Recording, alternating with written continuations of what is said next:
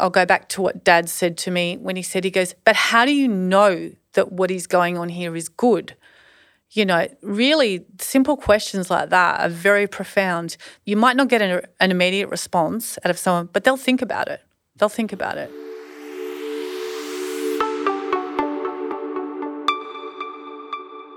Well, welcome to another edition of AP's Profiles in Christian Living. My name is Mark Powell, and my very, very special guest with me this morning is a lady named Anita, who has a fascinating story about coming out of the occult and all the practices therein, and who's now a follower of Jesus. Welcome, Anita. It's great to have you with us. Thank you. It's awesome. Now, how does somebody get involved in the occult? Is there a childhood trauma? Was there some sort of experience? What led you into this? Yeah, it's a great question. I get asked this question all the time, Mark, because a lot of people, especially Christians, can't understand how that would happen. So if I was to go back to my childhood, obviously in the beginning, if I was to go back to my childhood, I would say that from my earliest memories, I was very aware of a spiritual realm. And my family wasn't Christian, so there was no one there to guide me in my interest in a spiritual realm. I was also naturally a very inquisitive child, so I was always wanting to know what was the reason why for things, you know what I mean? So I guess that interest, that understanding that there was a spiritual realm and my inquisitiveness, I just sort of ended up exploring these things. But because there was no one there to guide me. In fact, what they did is encourage me in my enthusiasm and my inquisitiveness, not knowing where that might lead. And so, you know, I was given books as a child, you know, that made this all possible for me to explore from the earliest times. Okay, so how old were you when this started happening? Yeah, so probably my earliest memories is around 7, 8, and I was doing seances at a very early age, actually. But it was bizarrely enough, it was a documentary that I saw as a young girl on Uri Geller. I don't know if you recall. Yeah, the guy that could bend spoons. Yeah, that's right. So whether or not he could or not is beside the point. What that did for me is really foster an enthusiasm to explore metaphysical or interesting things that weren't necessarily explained. It was sort of that mysterious thing. So it started off with Uri, and then it just opened up for me. And, you know, the local palm reader at the market, I was always at her stall, sitting beside her, begging her to read my palm, begging her to show me how she did it. And, you know, Satan is very cunning, starts off being kind of a cute kind of a thing, and then just as you move through life, it's just like, what about this now? What about that? And that just moved from one to the other as I grew up. And for birthdays and Christmas and anything was given to me I needed such an inquisitive child, and this is, you know, it's not our thing, but we're going to help her with her interest in this with no real consideration to where that would lead. So I can imagine getting into the occult is sort of like going down a slippery dip. Absolutely. You start off and there's a bit of a thrill, but at a certain point you're thinking, I'm out of control here. Yeah. Where was it that you went, whoa, I'm really dealing with spiritual realities here and powers that are scaring me? It wasn't until my early 20s that what I considered to be, you know, because obviously when you're a practitioner in the cult, everything that you're doing is giving you a certain amount of experiences. Otherwise, you wouldn't be hooked on it. There's something there, right? There's power. You can do things. They materialise. You can make things happen, manipulate circumstances. But it wasn't until my early 20s that I started to think something's not right here. All that glitters is not gold. What I'm considering, what I've always thought to be good, might not necessarily be as it seems. And that was a sort of a start of a journey to search for truth and what was truth. Okay, so let me drill down on that a little bit. Yeah. Because the Bible says in 2 Corinthians that Satan masquerades as an angel of the light. At what point did you think, I've been deceived? Yeah. These good spirits, these good angels Yeah. are actually demonic. Yeah, so It was a gradual process, and I think, if I was to look back all from my childhood right through to my early 20s, there were definitely Christians dotted throughout my life, and they later told me they had prayed for me. There was, when I went to college, when I was boarding, I was placed in a dorm with 2 Christian women who would watch me do my tarot cards, and they were praying behind the scenes. So I feel that, along the way, God had his hand on me, and it was just a matter of time really until what happened when I was in England. I was in England at the time, and I was part of a spiritualist church. The church that I was part of, the home group and the small group, they became quite manipulative and they wanted to control me.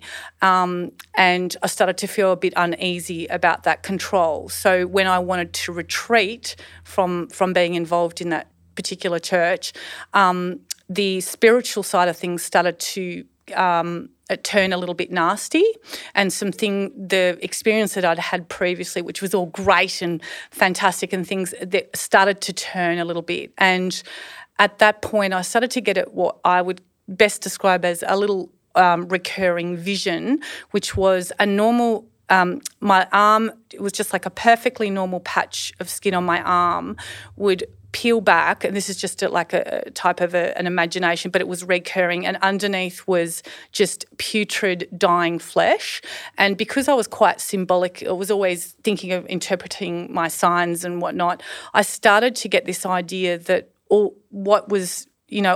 things were not what they seemed, and I started to explore the idea of what was possibly what I had considered truth was not truth, and that needed more exploration. And of course, the interesting thing was the spiritualist church at the time would encourage their members, and we could talk a bit more about what the spiritualist church believes, but they would encourage their members, if they had a dilemma or a problem in their life, to actually use the Holy Bible as like an oracle, kind of hold this question in your mind, flick it open, land on a scripture, and there shall be your answer. So I did that at this particular time, and it landed on, you seek me and you shall find me. And so I decided to go on a journey of seeking truth, no matter what that would end up at, to be brave enough to actually explore the idea of truth, even if what I ended up with was contrary to everything that I'd believed. And I believe that genuine search for truth has ultimately obviously led me to Jesus, because he is the truth. Yeah, just before we get to him, because obviously he's the answer. Yeah. I just want to backtrack a little bit, because I want to ask you, there'll be some people watching or listening to this that would say, well, maybe it was all in her mind. Mm-hmm.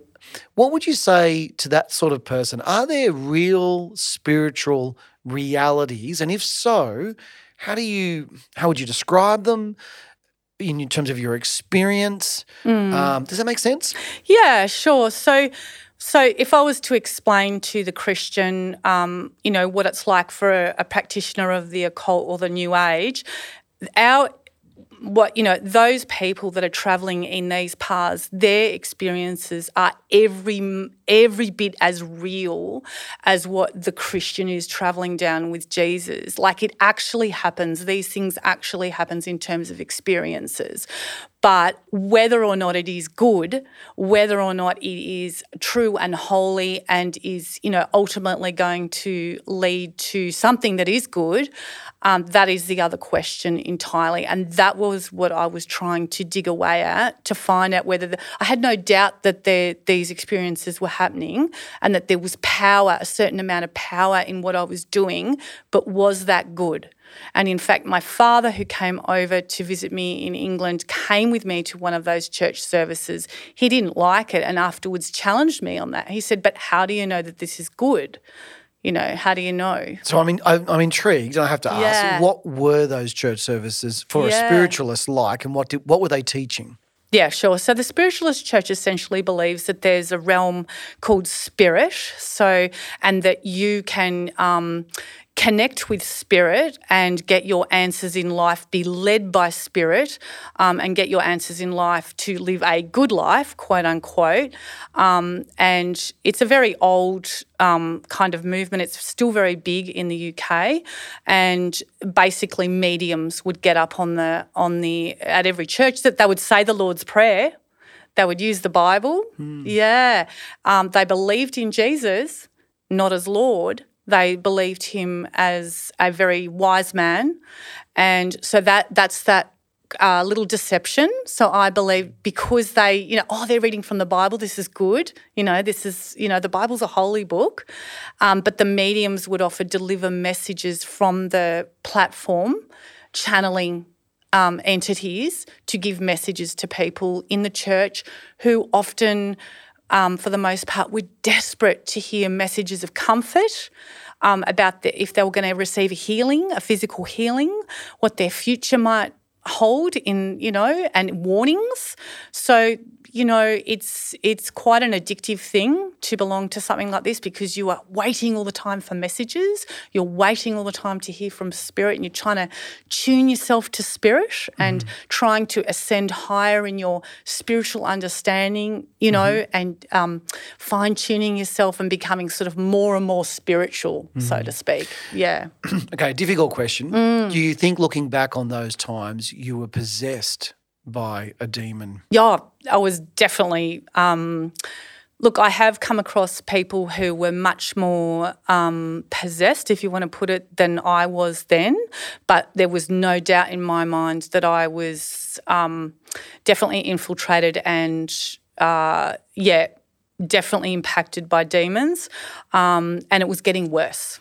It was definitely getting worse. So from my earliest, the early days of seances right through to doing tarot and becoming an eclectic witch and the spiritualist, it was just getting more and more. And I was getting more and more heady in my experiences. So the more experiences that I was fed, I was becoming more prideful because I was feeling that I was becoming more spiritual.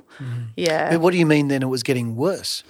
Well, in terms of them taking over a bit, like I felt like I was the actual Anita was becoming less and less. It's the actual counterfeit of Christianity, right? Yeah. Because it was more like they of were Jesus. decreating you out of God's image. Exactly. So the Anita. So, I remember looking in the mirror one time during that time, I was like, who have you become? Looking at myself, who have you become? I don't actually like looking at you anymore, So whilst I was getting more and more spiritual and I was getting fed a lot of flattering, you're so talented, you're channeling so well and, you're hearing Spirit and you're giving these amazing, miraculous prophetic words to people that are coming true and all of this, I was feeling less and less real. Okay. Yeah. So here's the key question. How did you meet Jesus? The real Jesus. Yeah. And what happened in terms of that break with the past? Take us through that. Yeah. So I decided that things were getting a little bit out of control when I was living in England and a part of the spiritualist church. They were becoming extremely manipulative, and I decided that the best thing for me to do at that time was to break away from the spiritualist church and actually come back to Australia. Their reaction to me doing that was really severe. I was brought before their board, I was disciplined, and I was threatened and said that if you leave, all spirit, you will lose all your power. You will lose all of your where you've got to, right? So it was a threat. And at that point I thought to myself, you know what, I'm just not going to even care about if that happens, so be it. But it was actually a frightening thing to think that everything that I'd worked towards and where I was, that Spirit, quote unquote, would leave me. So I felt quite vulnerable, but I decided to come back, and I got back to Melbourne. And it was a very, very dark time in my life because I felt very alone, I felt very isolated, and I was very frightened that I was no longer having these spiritual... Bizarrely enough, I did feel as if the spiritual realm had left me. So I felt quite vulnerable on my own. And then through a series of events, I met a man that I came into a relationship with, became married to him, let's just put it that way. But he had walked away from the Lord. He grew up Christian and he walked away. And his mother decided that if her son, she was a very committed Christian, she decided that if her son was to end up with me, she would be praying for me. So she prayed steadfastly for this partner that her son was going to end up with. And I think through her prayers, just amazing committed woman to prayer, I had 3 dreams, three significant dreams, and because I was a dream interpreter as well, I placed a lot of emphasis on my dreams. These dreams just shook me to my core, and it was Jesus literally reaching out and asking me to come to him. And so it was a year of battling this idea that Jesus is actually the only way. This is the big thing for New Agers or anyone that has played with this idea of subjective truth. Truth is anything that I want it to be confronted with Jesus is the only way. That was a big battle for me. But finally, I just knew within my heart of hearts that through, praying in my own way at the time, that Jesus was who he said he was, and I just gave my life to him. But that still wasn't easy as well, because there was a process then of having to come away from the old and give up a lot and burn stuff and all of that and renunciations and prayers, because how confessions. important is that? Like, how important is it to get rid of tarot cards? Yes, super important. Even though there might be a lot of nostalgia. Yeah. It's more than that, isn't it? It is more than that. So the cards themselves, the pieces of cardboard, what they're made out of they're not actually evil, obviously, in themselves, but it is really reflective of the place that it held in my heart. If I wasn't able to give it up, you cannot serve 2 masters. If I believed that Jesus was who he said he is, that he's the only way, I do not need these things anymore. Not only that, they are divinational tools. I took it very seriously that divination is sin and is offensive to God. So, I had to burn them. I burnt them. I threw away everything, the books, everything that I had collected, and it was an amazing feeling of just being part of that renewal process and just being free, literally free.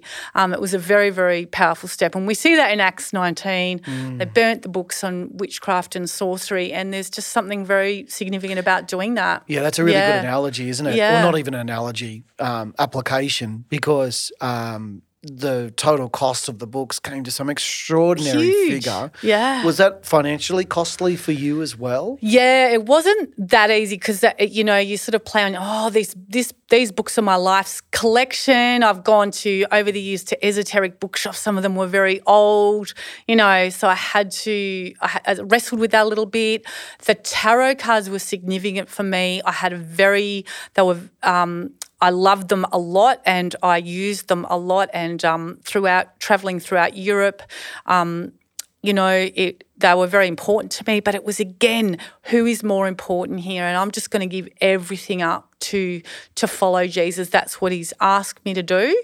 And so, a little bit of wrestling, but ultimately you just know that you have to do this. So my next question's got 2 parts to it. Yeah. And they're probably complementary. Yeah. And that is, can you describe to us really, I guess, was it a decisive moment when you come to meet Jesus? You're having these dreams. You're realising he's true.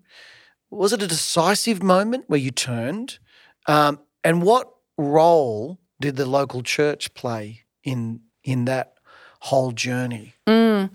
So there was a particular gentleman and his wife that were very instrumental for that at the time, and this is very, very key, I think, to what helped me. So I was exploring the idea of Jesus because I'd been having these dreams.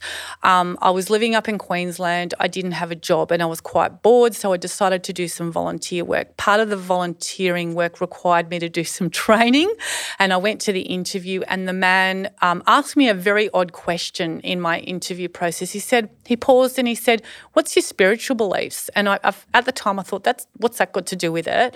But anyway, so I remember answering him and, at the time I still considered myself to be quite a practitioner of the cult, but I was struggling because I had these dreams.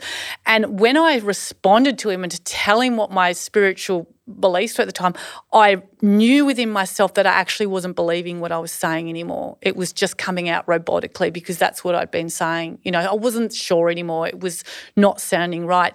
His reaction was key. He literally was not even perturbed at all. And he said, "I'm a Christian myself. Why don't you come to church on Sunday and afterwards come to a barbecue with my wife and I?" And I was so amazed because Christians in the past hadn't reacted to me like that in the past. And the fact that he just didn't even worry about it was amazing to me. So I took him up on that offer. I went to his church. Wow. I loved it. I went to the barbecue afterwards and they were so welcoming and lovely and praying for me.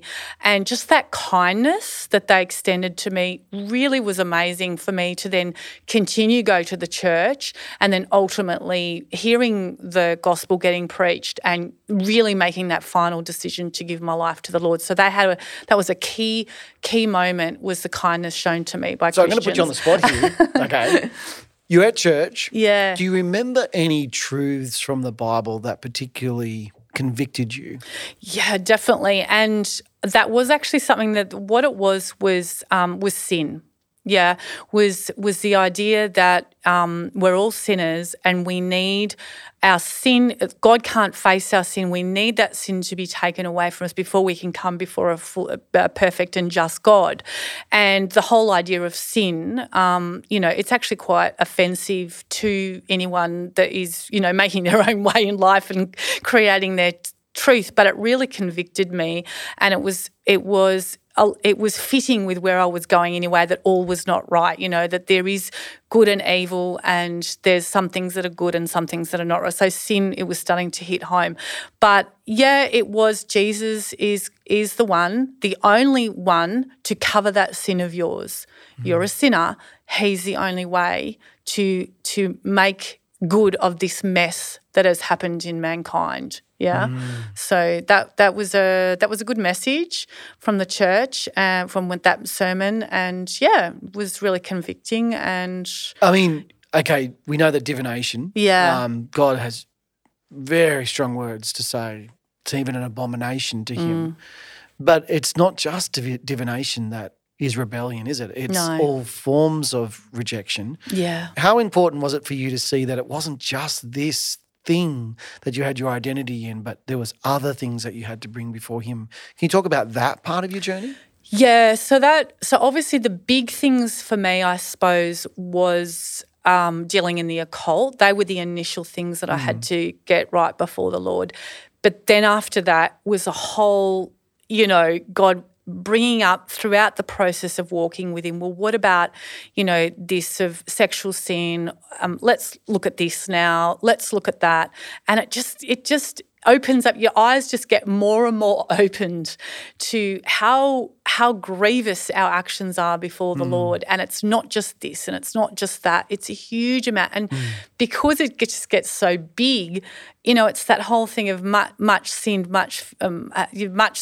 have you had, the more you understand your forgiveness. Yeah, he has been forgiven much, loves much. Yeah, that's right. So I started to feel quite incredulous with the understanding of how, in the miry clay I was, how could you have even looked at me, and pulled me out and showed me that irresistible grace. It is an amazing thing, isn't it? Yeah. It is incredible. Yes. Psalm 40, isn't it? You lifted my feet out of the miry rock and set my feet on, the miry clay. And set my feet upon a rock. Yeah, yeah. I think you too did a great song about that. 40. For people that are still in the occult, or there might be some young people, particularly young girls watching this, and they're in that place where they know that they're torn.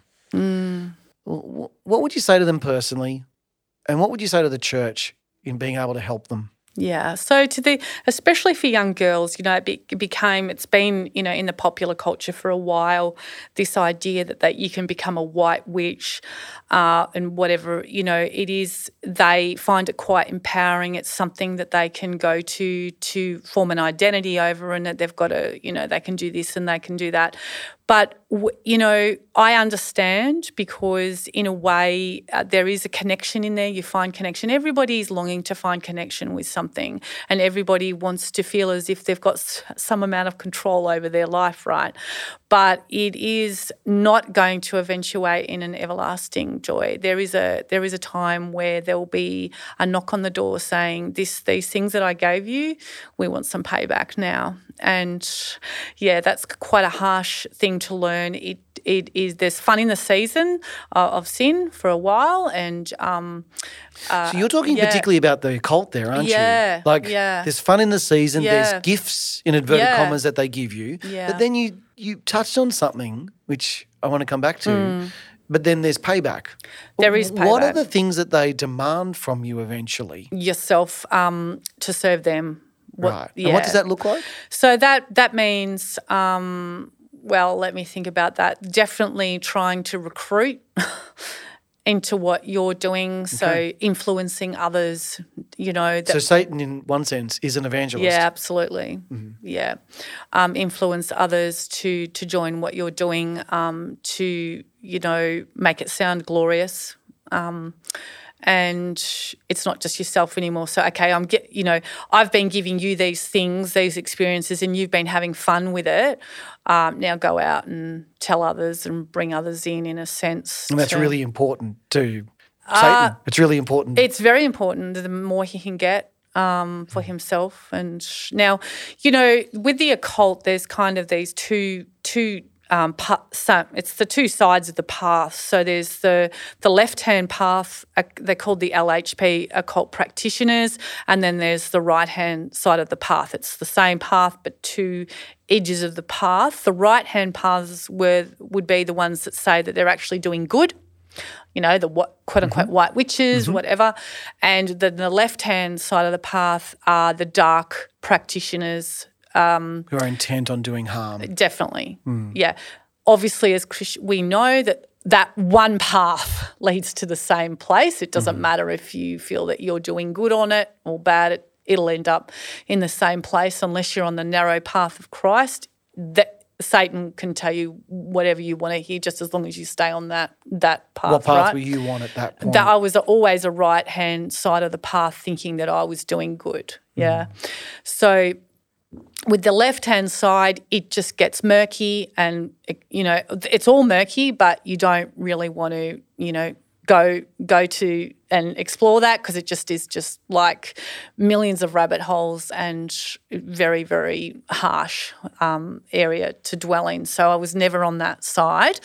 But so when you are full of a bit of pride thinking that you're doing good, it's sometimes even harder to think, well, why should I come off it? I'm actually not harming anybody or doing anything good. In a sense, you're even more deluded, aren't you? Yeah, in a way.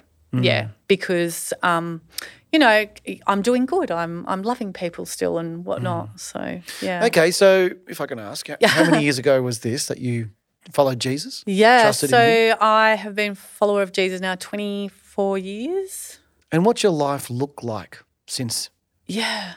Since then? Yeah, so sometimes God has dealt with me quite, let's just put his hand on this and let's get this sorted out now. And that's been some pretty hard lessons there. And then other times it's been just a long, beautiful time of grace and just let's move through this slowly. But overall, healing and open my eyes, and just joy.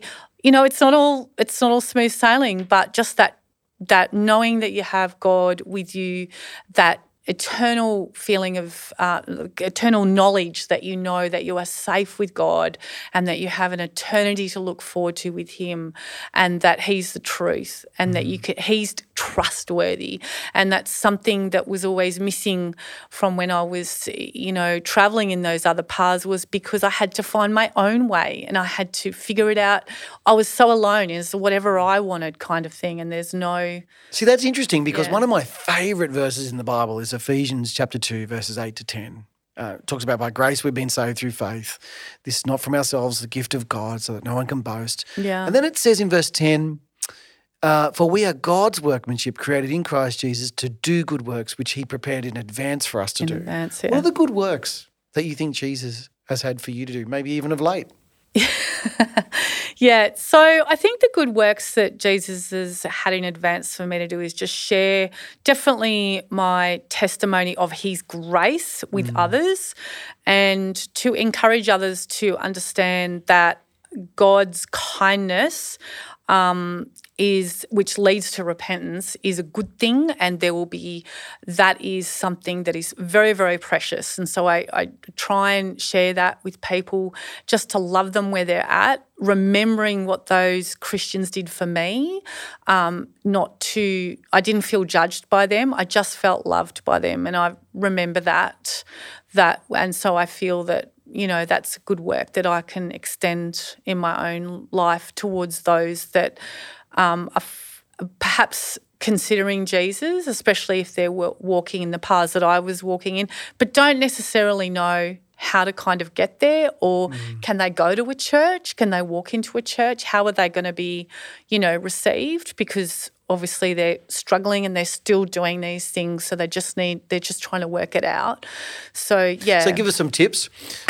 Next Sunday, a young goth comes into church, dressed in head to toe from black, and you can tell that they're seeking, they were you 24 years ago. Yeah. What are you going to do as a Christian? Yeah. What should we do as a church? It's really hard. It's almost cliche to just say, just love them, right? Just love them. What does that mean? But it's true. What does that mean? I think people often that are, they're very attuned and instinctively aware of how they appear or what they're saying, how people are going to react to it. Just be honest.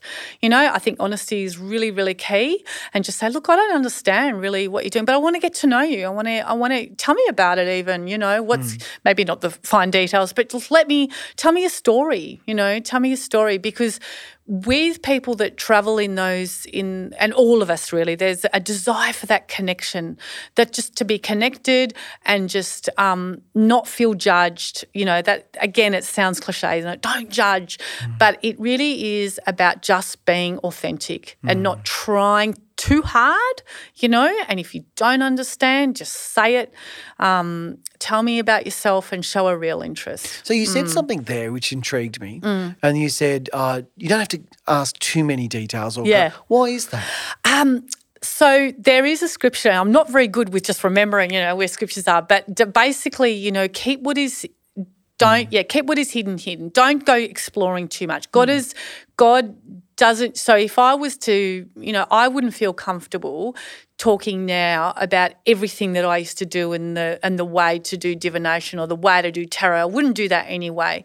But when you're speaking to someone in the New Age, maybe it's more about, tell me why you like to do this. Tell me, how you got in, but not what you're doing. You don't need to know exactly what they're doing. See, that's really, I think you're spot on there, because it does say, in the New Testament that it is shameful to even mention what is done in secret. Yeah. Is there a parallel here between, say, pornography, where you might be addicted to pornography, male or increasingly female, but to go too much into the gory details almost becomes tittillating, and almost actually becomes a temptation in and of itself. Is that the same, do you think, for the spirituality that is associated with the occult? Yes, most definitely. It's almost a lure.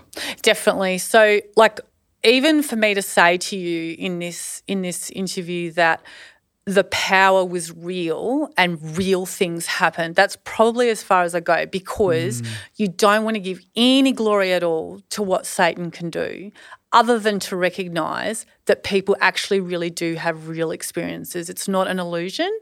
Well, in a sense it is. It's inverted. But what is happening when they're doing these things, and the responses and the impact that's happening is actually real. The demonic is real, the spiritual realm is real, but we don't want to go into it too much, because we don't want to give, all glory goes to God. We just want to get the person to focus on the reason. You want to dig a little bit. And again, I'll go back to what Dad said to me when he goes, but how do you know that what is going on here is good? Really simple questions like that are very profound. You might not get an immediate response out of someone, but they'll think about it. They'll think about it. Or they might have a response that's an automatic reaction. Of course it's good or whatever, but they still possibly think about it, these ideas. So just on that, tell me, what have you found that is so good about Jesus? Oh, Jesus. Well, Jesus is just he's just the best friend. He's the most trusted friend that you can ever have. And whilst you will be betrayed and you will be let down, Jesus never lets you down, absolutely never lets you down. So it's just that 100% trust that you can have in Jesus, that it's the biggest comfort to you in life.